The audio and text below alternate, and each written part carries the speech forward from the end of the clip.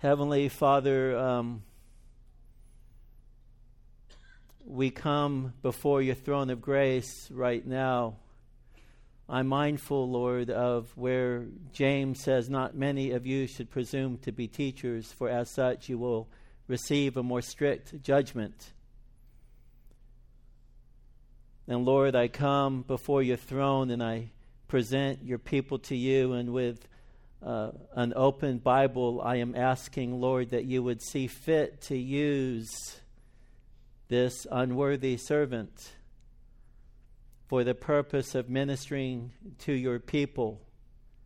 Take what is about to be said and use it to advance your cause, to advance your kingdom, to cause us, even as Pastor Mike earlier prayed, to persevere in the faith. Let us, Lord, through your word, behold you.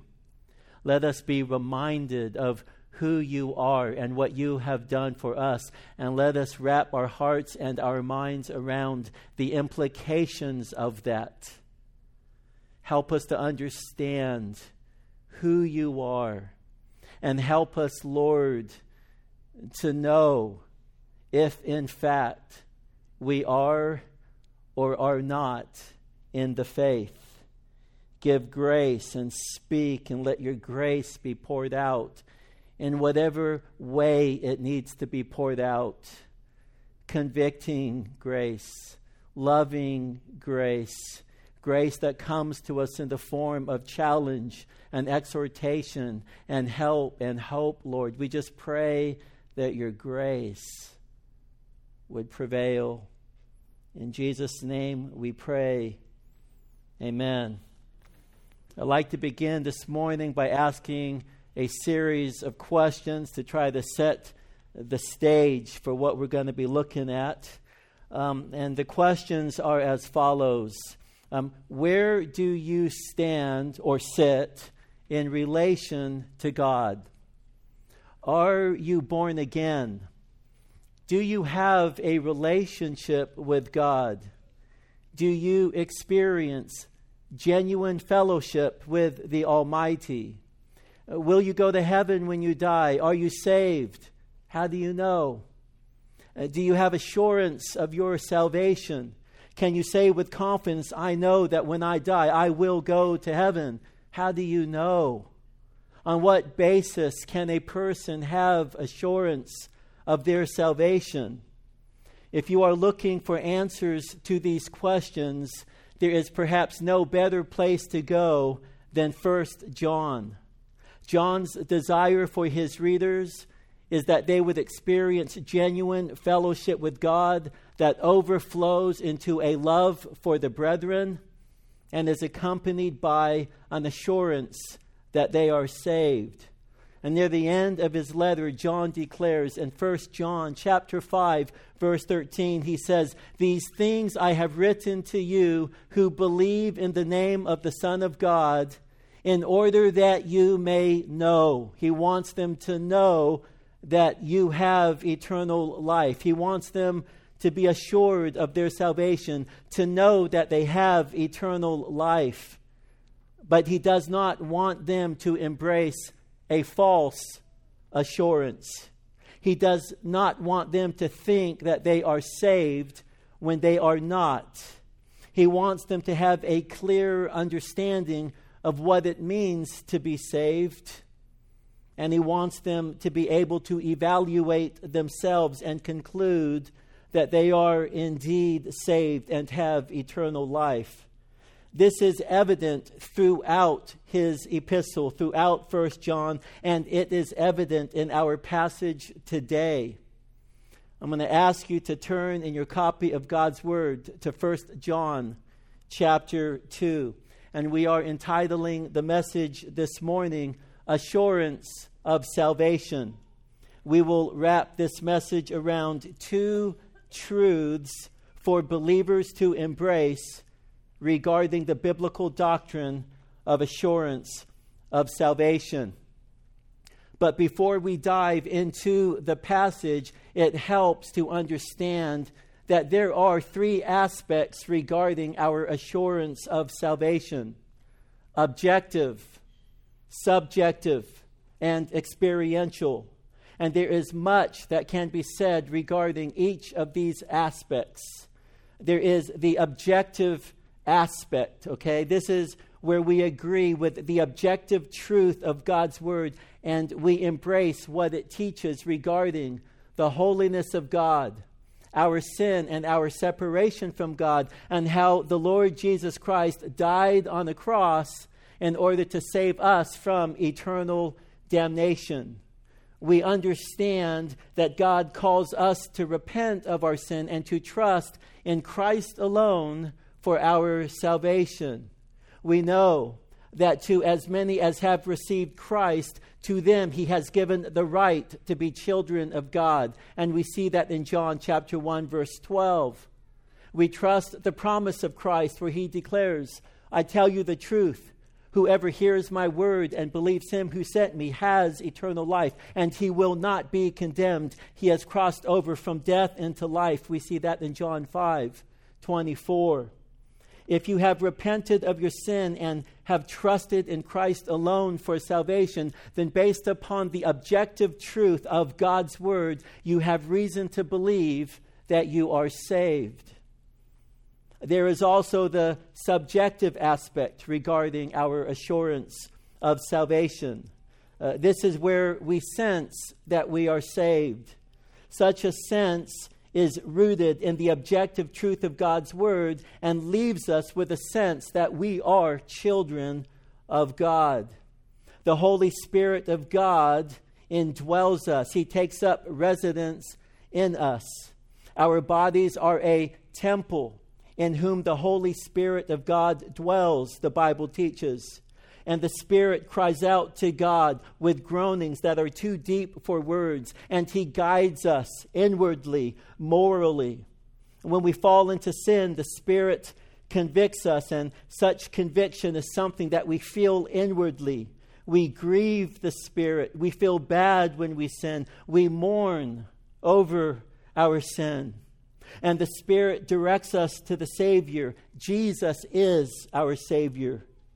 He is our only hope. He is our advocate. He has made propitiation for our sin. And Paul in Romans 8:16 tells us that the Spirit himself bears witness with our spirit that we are indeed children of God. Genuine believers are indwelt by the Spirit, and therefore they have an inner sense that they are, in fact, children of God. Finally, there is the experiential aspect regarding our assurance of salvation. The genuine believer will experience a transformation of life. The Apostle Paul tells us in 2 Corinthians 5:17 that if any man be in Christ, he is a new creation. Old things have passed away, all things are new. And James, the half-brother of Jesus, teaches that faith without works is dead. His whole point throughout James 2 is that genuine faith always results in a changed life in which good works are evident. He is not saying that we are saved by our work. He is saying that saving faith works. And John addresses this experiential aspect of salvation in the verses that we are looking at today. John presents two truths for believers to embrace regarding the biblical doctrine of assurance of salvation. And so let us consider truth number one.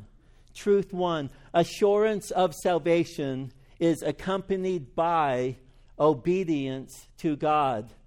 We see this in 1 John chapter 2, beginning in verse 3. And by this we know that we have come to know him if we keep his commandments. The one who says, I have come to know him, and does not keep his commandments is a liar, and the truth is not in him. But whoever keeps his word, in him the love of God has truly been perfected. Verse 3 begins with the conjunction and. This takes us back to what John has already communicated.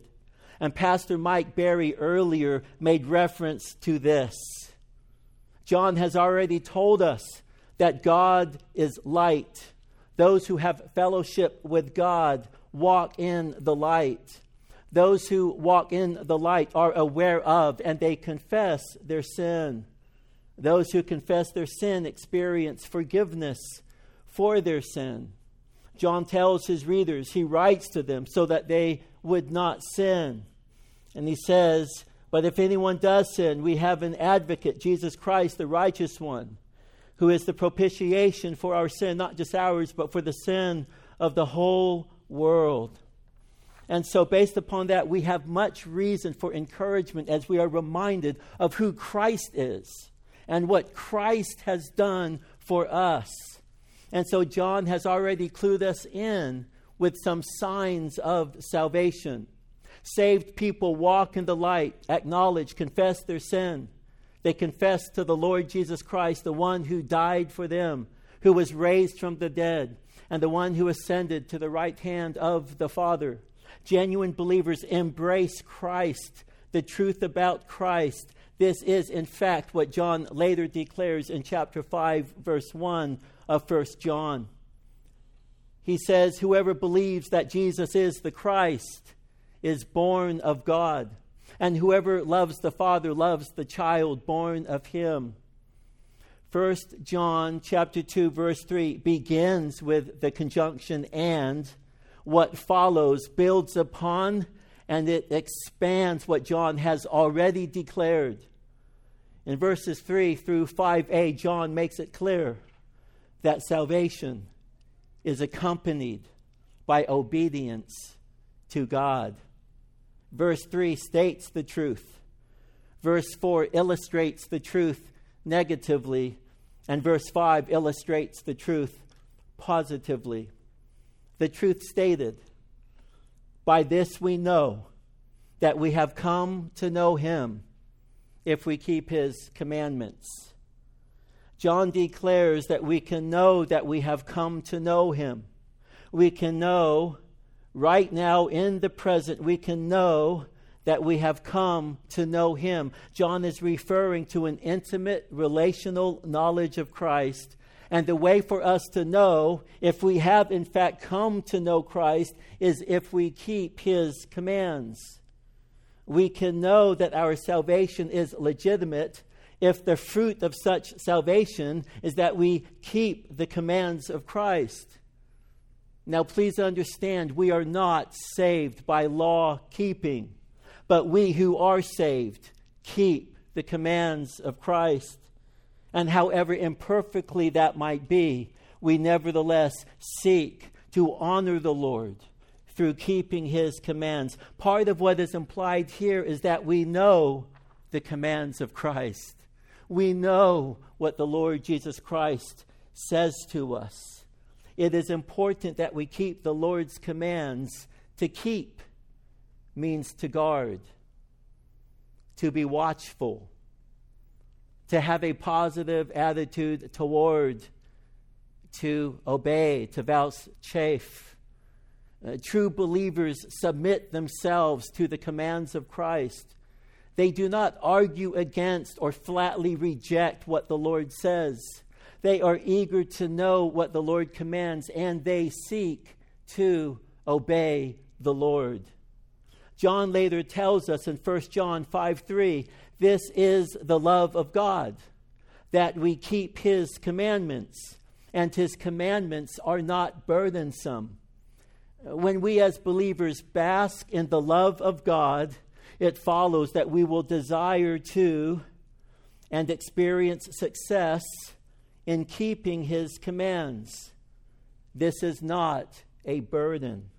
It is not a drag. It's not a bummer. We view obedience to the Lord as a joy.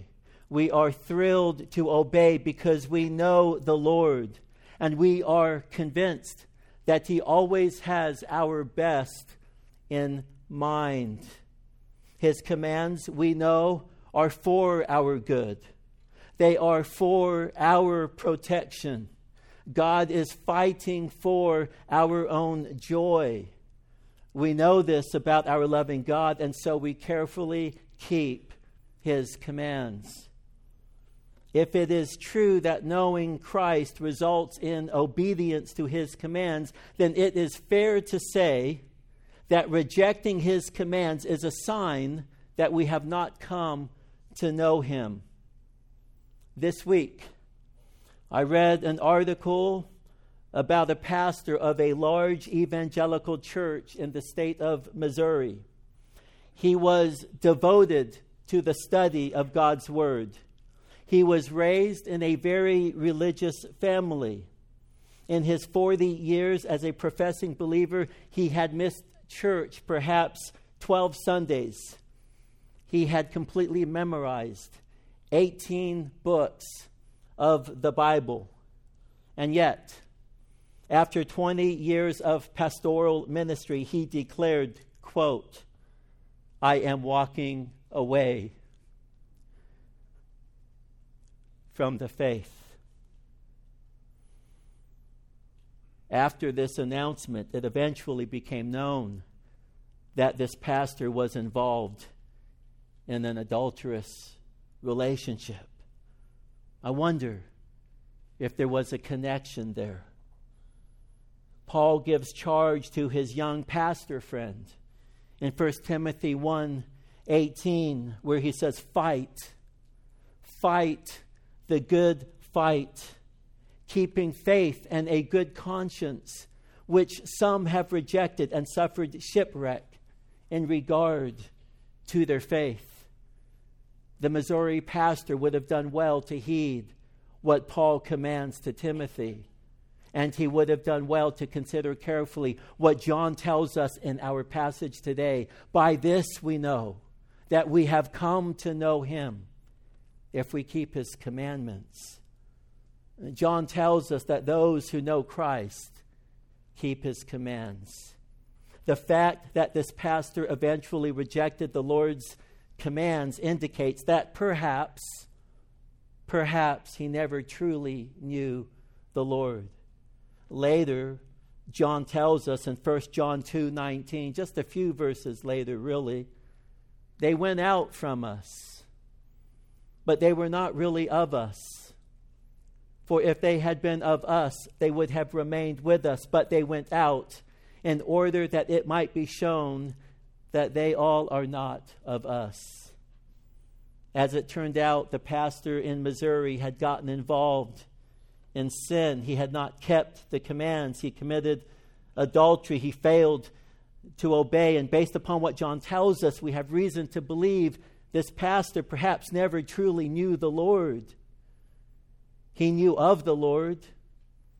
He could talk about the Lord. He preached sermons. I would venture to guess he preached some good sermons from time to time, preaching the Word of God. He memorized books of the Bible, but he failed to keep the Lord's commands. And worse yet,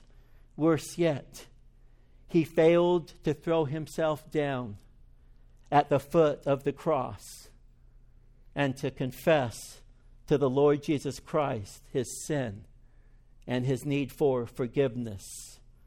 Had he done so, we have no reason to think that the Lord would not have responded in mercy and grace, and the Lord would have forgiven him for his sin. And so John states the truth. He presents us with a principle. By this we know that we have come to know him if we keep his commandments. One of the ways that we can discern if we have truly been saved is if we keep the Lord's commands. John keeps this truth in mind as he presents us with a negative illustration of this truth. The truth illustrated negatively. Verse 4, the one who says, I have come to know him, and does not keep his commandments is a liar, and the truth is not in him. John brings to life what he is saying. Suppose we have a person among us who says, I have come to know him. This person is making a verbal profession. Folks hear him saying, I know the Lord. I've been born again. I am in fellowship with Christ. Such a person may say the right things, but John fixes our attention here on behavior. This man who says he knows the Lord, he says, is not keeping the commands of the Lord. His fruit is not good. He does not obey Christ. Rather, he is living in unrepentant sin. He may say the right things, but his actions betray his faith. John's conclusion seems severe. Such a person is a liar, and the truth is not in him. He says, I have come to know him. John says, he is a liar. Such a man has not come to know the Lord. Clearly, our confession of faith must be accompanied by conduct. Cornerstone is filled by the grace of God with folks whose lives have been transformed by the power of the gospel. We have repented of our sin and we have come to faith in Christ, and by the grace of God, we are walking in the newness of life. We know the commands of the Lord, and it is our desire to obey. One of the things that Pastor Milton so often says about this particular congregation, as he expresses his appreciation for all of you guys, is how all you want is to know, what does God in his word have to say? And what a blessing it is, as one of the pastors, to know that irregardless of what we say, as long as if what we say springs forth from the word and it's a reflection of the very word of God as he intended it to be understood, then you guys are pleased. Thank you so much for who you are. And this is an indicator in my mind of the grace of God in your life, that you have in fact come to know the Lord Jesus Christ. But I fear that there might be a Judas among us. I fear that there may be some who say they know the Lord, but by their behavior they deny the Lord. Perhaps you are one of those persons. You say you know the Lord, but you do not keep his commands. God, in his grace, is exposing you because it is his desire that you experience the new birth by repenting of your sin and turning to Christ for salvation. You need to know, as John declares back in chapter 1, verse 7, that the blood of Jesus purifies us from all sin. The blood of Jesus, the sacrifice of Christ on Calvary's cross, his willingness to die in our place. It is through him that we can experience cleansing from our sin. You need to know that Jesus is our advocate, as John says in chapter 2, verse 1. Implied is that he was raised from the dead, now at the right hand of the Father, where he pleads our case. He argues in defense of all of those who have placed their trust and their faith in Christ. And the conclusion, the verdict, not guilty. There is no condemnation for those who are in Christ Jesus. Jesus, John tells us in verse 2, has made propitiation for our sin. This means that the wrath of God that should be poured out upon us was poured out upon Christ. He was punished for our sin. He died in our place. He is a good God who desires the very best for us. And through his death and resurrection, we are empowered to follow him. I ask you, what is it that might keep you from the Savior? What sin are you unwilling to surrender? What are you afraid of? You might think there is no hope for you. You might think, I can't surrender my sin. I will never get to the point where keeping God's commands is my delight. And I am here to tell you that there is power in the gospel to transform the vilest of sinners. And John continues with a contrasting conjunction. He uses the word but. This is to contrast what he has just said with what he is about to say. But, and this leads us to the truth illustrated positively. Positively, whoever keeps his word. In him, the love of God has truly been perfected. Here we have an example of a person who has reason to know that he has truly come to know the Lord.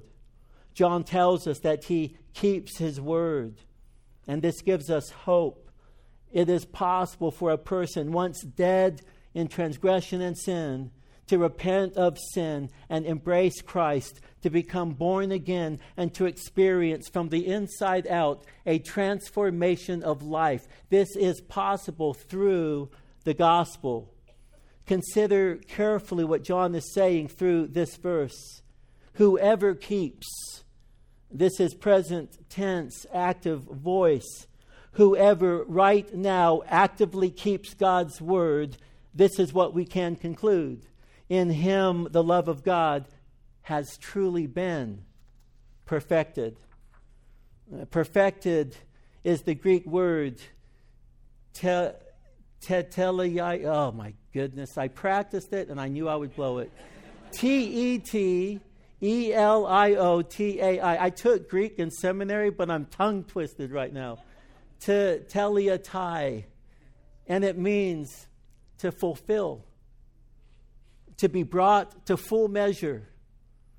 In him, the one who keeps the Lord's word, the love of God, God's agape love towards him, has proven to accomplish its purpose.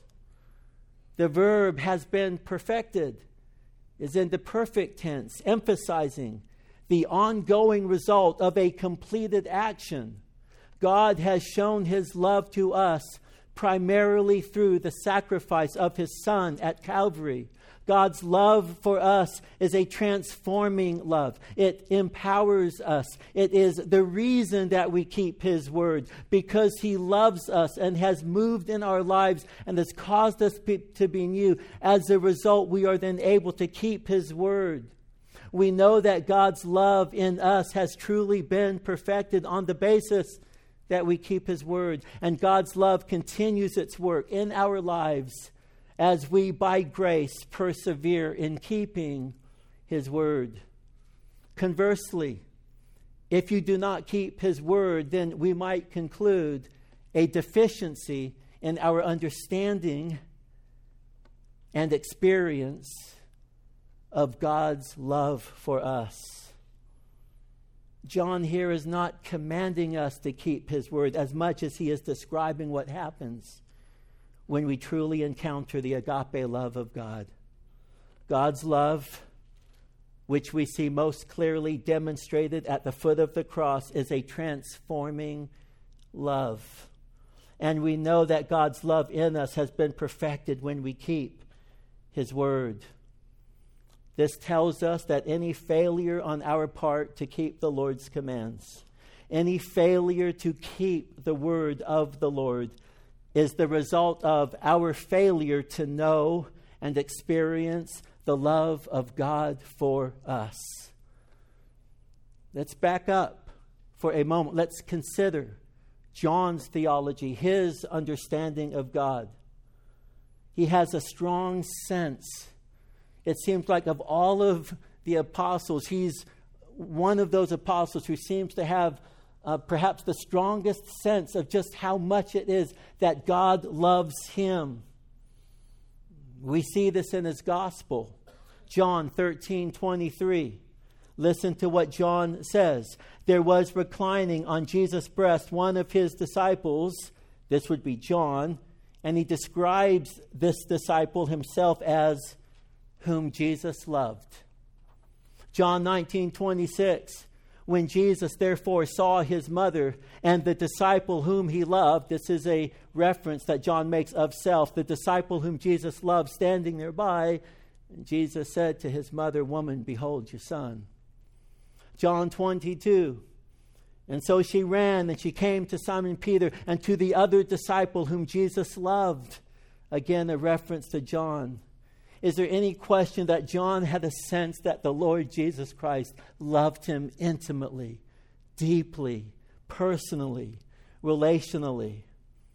John 21:7 says, "That disciple, therefore, whom Jesus loved, said to Peter," and this is interesting to me, it's the Lord. He understood the love of Christ, and when he saw Christ, he was one on the other side of his resurrection to be able to more quickly than Peter identify, that's the Lord. John 21, verse 20, Peter, turning around, saw the disciple whom Jesus loved following them. Again, the disciple whom Jesus loved. And he says, the one who also had leaned back on his breast at the supper. Clearly, John knew and experienced the love of Christ. And John's love for his readers is the overflow of the love of God in his life. Consider what John says in 1 John 4:7. And you might be wondering, man, this guy is jumping all over. He's going to all of these verses and blah, blah, blah. And I'll tell you what, John is hard to nail down. If you understand John, you understand he says things over and over and over again. And you read a verse and you think of all kinds of other verses that pour into that. And it's like he doesn't think linear. He thinks in these concentric circles, and he's got an idea and he builds upon it. Then he builds upon it. Then he builds upon it. And by the time you're done, you're just like completely blown away by what John has to say about our loving God and about his purposes for our life. But in 1 John 4:7, this is what it says, "Beloved, let us love one another." Again, we are underscoring the love of God. He says, love one another, for love is from God. God is the source of love, and everyone who loves is born of God, and he knows God. The one who does not love does not know God, for God is love. By this, the love of God was manifested in us, that God has sent his only begotten Son, cross-reference John 3:16, for God so loved the world that he gave his only begotten Son. God has sent his only begotten Son into the world. Why, John? Why has he done this? So that we might live through him. In this is love, not that we loved God, but that he loved us. He is the initiator. We love him because he first loved us. He loved us and he sent his Son to be the propitiation for our sins. Beloved, if God so loved us, it only makes sense.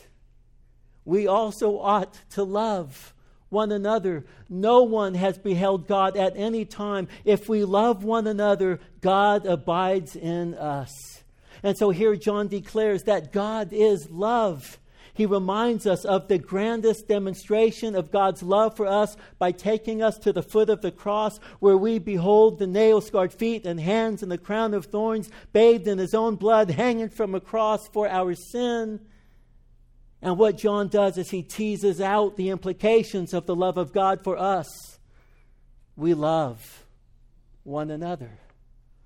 It is rooted in the cross. From beginning to end, because of who he is and what he has done and the difference he makes in us, we then ought to love one another.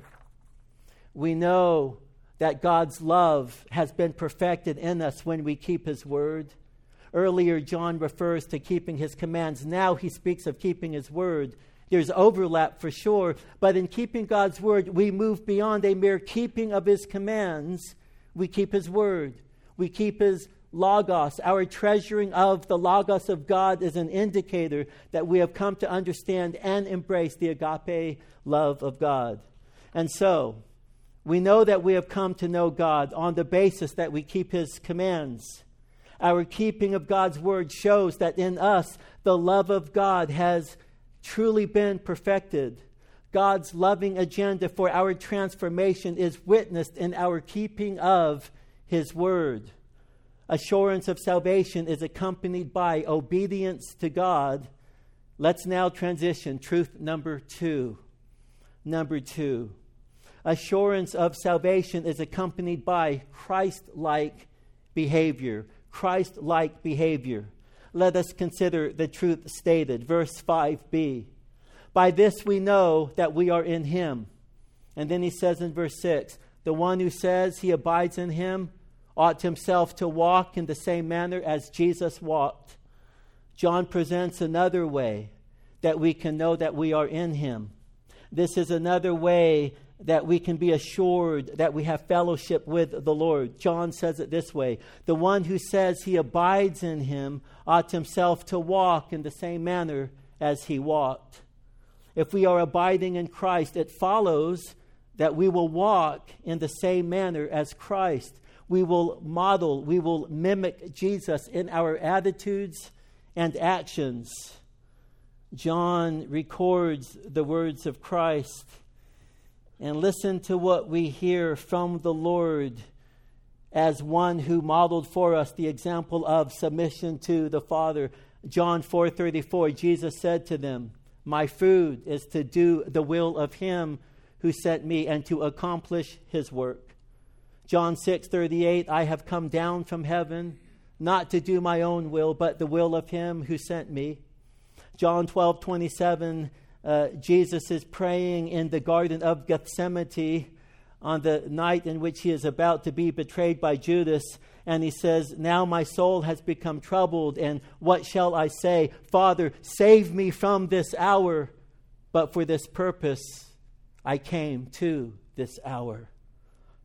Again, He is submitting Himself to the will of the Father, keeping the command of the Father. Matthew, in his gospel, this is a parallel account. He tells us in Matthew 26:39, again, in the garden, Jesus went a little beyond them. He fell on His face and He prayed, saying, my Father, if it is possible, let this cup pass from me, yet not as I will, but as Thou wilt. Let the cup of Your wrath that is going to be poured out upon me, this cup that I must drink from, let it pass from me, but not what I want, but what You want. Your will be done. John 19:30, we read, when Jesus therefore had received the sour wine, He said, it is finished. It is finished. And He bowed His head and He gave up His spirit. What was finished? A life of perfect obedience to the Father was finished. The work necessary to atone for our sin was finished. The punishment of God the Father towards sinners was taken upon Himself by the Lord Jesus Christ. The work of a perfect sacrifice for imperfect sinners was finished. And what these verses highlight is the fact that Jesus submitted to the will of His Father. And such submission was for the glory of God and the salvation of sinners such as you and I. Never has the world witnessed a greater humility. Never has the world witnessed a greater love. The Lord Jesus lived a life of loving submission to the Father. His was a life marked by love and compassion and mercy. John tells us He was full of grace and truth. He was willing to suffer hardship for the benefit of others. He sacrificed His very life for our good.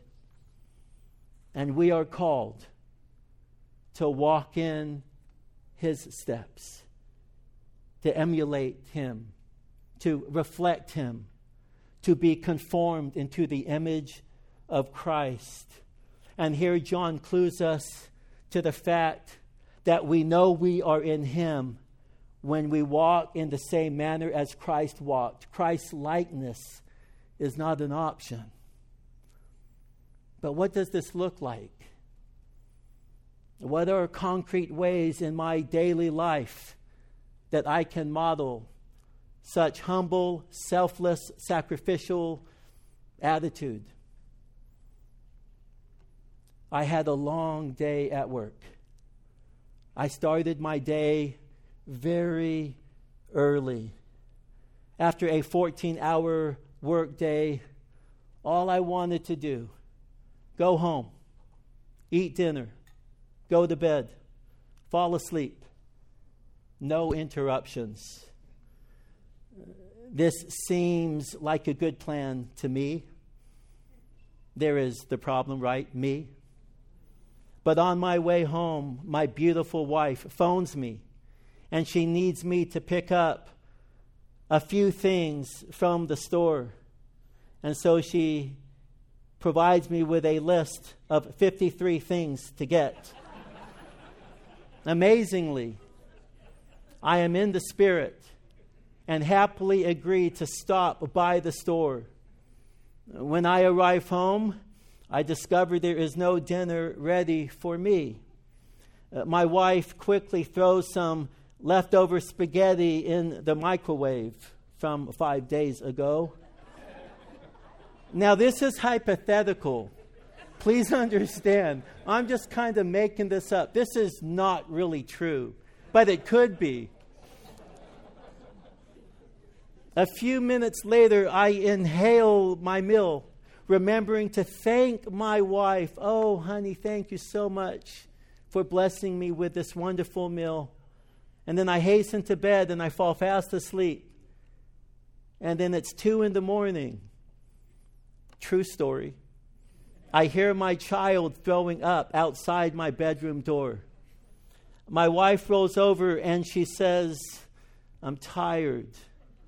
Will you get up and help your son?" I don't know if she said it exactly like that, but for dramatic effect.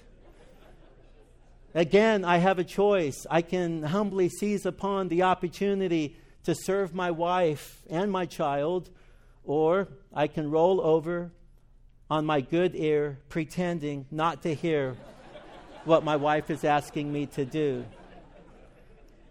But rather than use my hearing as an excuse, again, by the grace of God, I get out of bed and hasten to serve my wife and my son. By the way, it was all over the floor, and wonder of wonders, I was able to clean the mess up. And you could not tell the next morning that a kid had thrown up all over the floor. It was carpet, not tile, mind you. There's a difference between carpet and tile when you throw up on it. Brothers and sisters, I submit to you that we have opportunity every day to walk according to the Christ-like ethic. We can joyfully lay down our lives in service to others. This is humility. This is love. This is walking by the Spirit and walking in the same manner as Christ walked. I suggest to you that at the very core of Christ-likeness is a loving, humble, sacrificial attitude that shows forth in action. This idea is expressed by John as he continues in his letter. We're getting closer to the end. Beginning in verse 7, we read, "The truth clarified." The truth clarified. He says in verse 7, "Beloved, I'm not writing a new commandment to you, but an old commandment, which you have had from the beginning. The old commandment is the word which you have heard." John relates walking in the same manner as Christ walked to an old commandment that his readers have had from the beginning, and it is a commandment that John says they have already heard. And so we do well to ask ourselves, what is the commandment that John is talking about? What is interesting is that John goes on to describe this old commandment as a new commandment. Listen to what he says, verse 8. "On the other hand, I am writing a new commandment to you, which is true in him and in you." What an encouragement. Because the darkness is passing away and the true light is already shining. What is John referring to? It is an old commandment, but it is a new command as well. And I submit that the command is old and that the readers were already familiar with it. It is something that they had already heard, perhaps from John himself. At the same time, the command, when it was first introduced by Jesus, was introduced as a new command.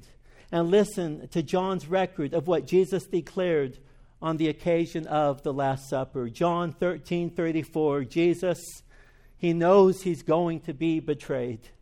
He knows what is in store for him.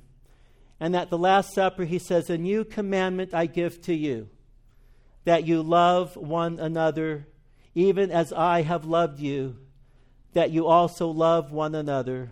And by this all men will know that you are my disciples, if you have love for one another. This verse serves as a summary verse of what it means to walk in the same manner as Jesus walked. We are called to love in the same manner that Christ loved us. Brothers, sisters, the King of glory surrendered his life in loving sacrifice and service to us. He had our good in mind. Our love for one another is to be fueled with the fire of the gospel. We are to love others in the same way that Christ has loved us. John does encourage his readers when he tells them that this ethic of love is true, not just in Christ, but it is true in them as well, he says. And John recognizes that the ethic of love is true in his readers because, he says, he sees, he observes as he looks at their lives. It is clear to him that the darkness is passing and the true light is already shining. The light of the glory of Almighty God in the person of Christ reigning in their hearts is being expressed. He sees the good in them and he wishes to affirm that before continuing in verse 9. The one who says he is in the light and yet hates his brother, he is in the darkness. Until now, opportunity to repent and to come into the light and to get yourself right with the Lord Jesus Christ and to ask for forgiveness for your hatred towards your brother and to instead love your brother. He says in verse 10, the one who loves his brother abides in the light, and there is no cause for stumbling in him. But the one who hates his brother is in the darkness, and he walks in the darkness and does not know where he is going because the darkness has blinded his eyes. Friends, John is one of those persons who has a very clear perception of spiritual reality. I believe this arises from his knowledge of and his intimacy with the Lord Jesus Christ. For John, against the backdrop of the blazing glory of the God who is light, the God who so loved the world that he gave his only begotten Son, it is against the backdrop of this great and glorious God that John, a son of thunder, so boldly declares that we are left with no choice but to love one another. Light and darkness are not compatible. Love and hate do not go together. Today, we have reflected on the critical topic of salvation. John desires his readers to know that they are saved, but he does not want to leave them with a false assurance. He wants them to know that saving faith, having come to know Christ, having experienced the love of God in their life, it results in transformation. John has made it clear that salvation is accompanied by ongoing obedience to God and Christ-like behavior. And as I have said before, I say again, the fuel for this, guys, is the gospel. The intent is not that you go and you start trying through the arm of your own flesh by picking yourself up by your bootstraps and on your own, just seeking to obey the commands of God. Get plugged into the vine. This is what John says in John chapter 15. Okay, I am the vine, you are the branches, abide in me and you will bear much fruit. The key to the fruit bearing, the key to the love of the brethren is that we are in Christ. We know who he is, what he has done. We worship him, we behold him, and as we behold him, we are being transformed. That is the key. Behold Christ. Let your heart be open to the glory of the gospel. Allow yourself to behold him and to fall in love with him, and pray to him if you struggle with your love for him, asking forgiveness to say, Lord, help me. What I love is that John gives to us that verse that we must hold tightly to, especially in times when we find ourselves to feel convicted. When we look at our life, we take stock and inventory and we realize we're not measuring up. And John says, if we confess our sin,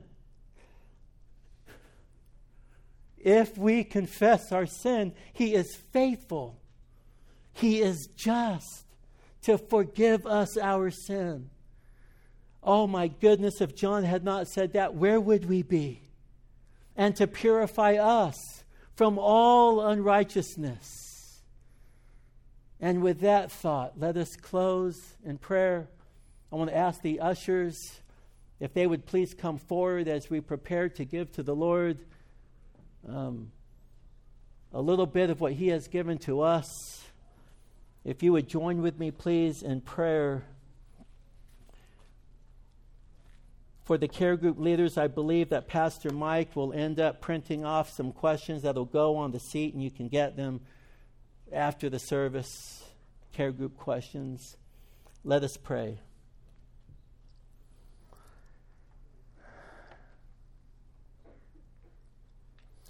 Dear God, we come before you, and we ask, Lord, that if there by chance is anyone here who has yet to put their faith in Christ, that, Lord, you would draw them nigh to yourself, that you would open their heart and their eyes, that they would repent of sin and believe in Christ today. We pray, Lord, if there happens to be anyone who is here who perhaps says that they know Christ, but by their deeds they are denying him, Lord, that you by your grace would convict them, and by the power of your Spirit, Lord, drawing them to yourself, that you would fill them and cause them to walk in obedience. That, Lord, you would help us to heed your call upon us to live lives that are marked by obedience to you and Christ-likeness, Lord. This is a high call to holiness. Even John himself says, I write these things to you so that you will not sin.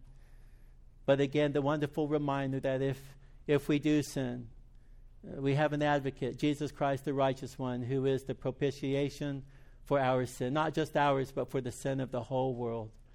God, let the power of your gospel reign supreme in our hearts. We ask of you for your glory, for the sake of Christ and for the advancement of your kingdom, for our good and for our joy. And we ask these things in Jesus' name. Amen.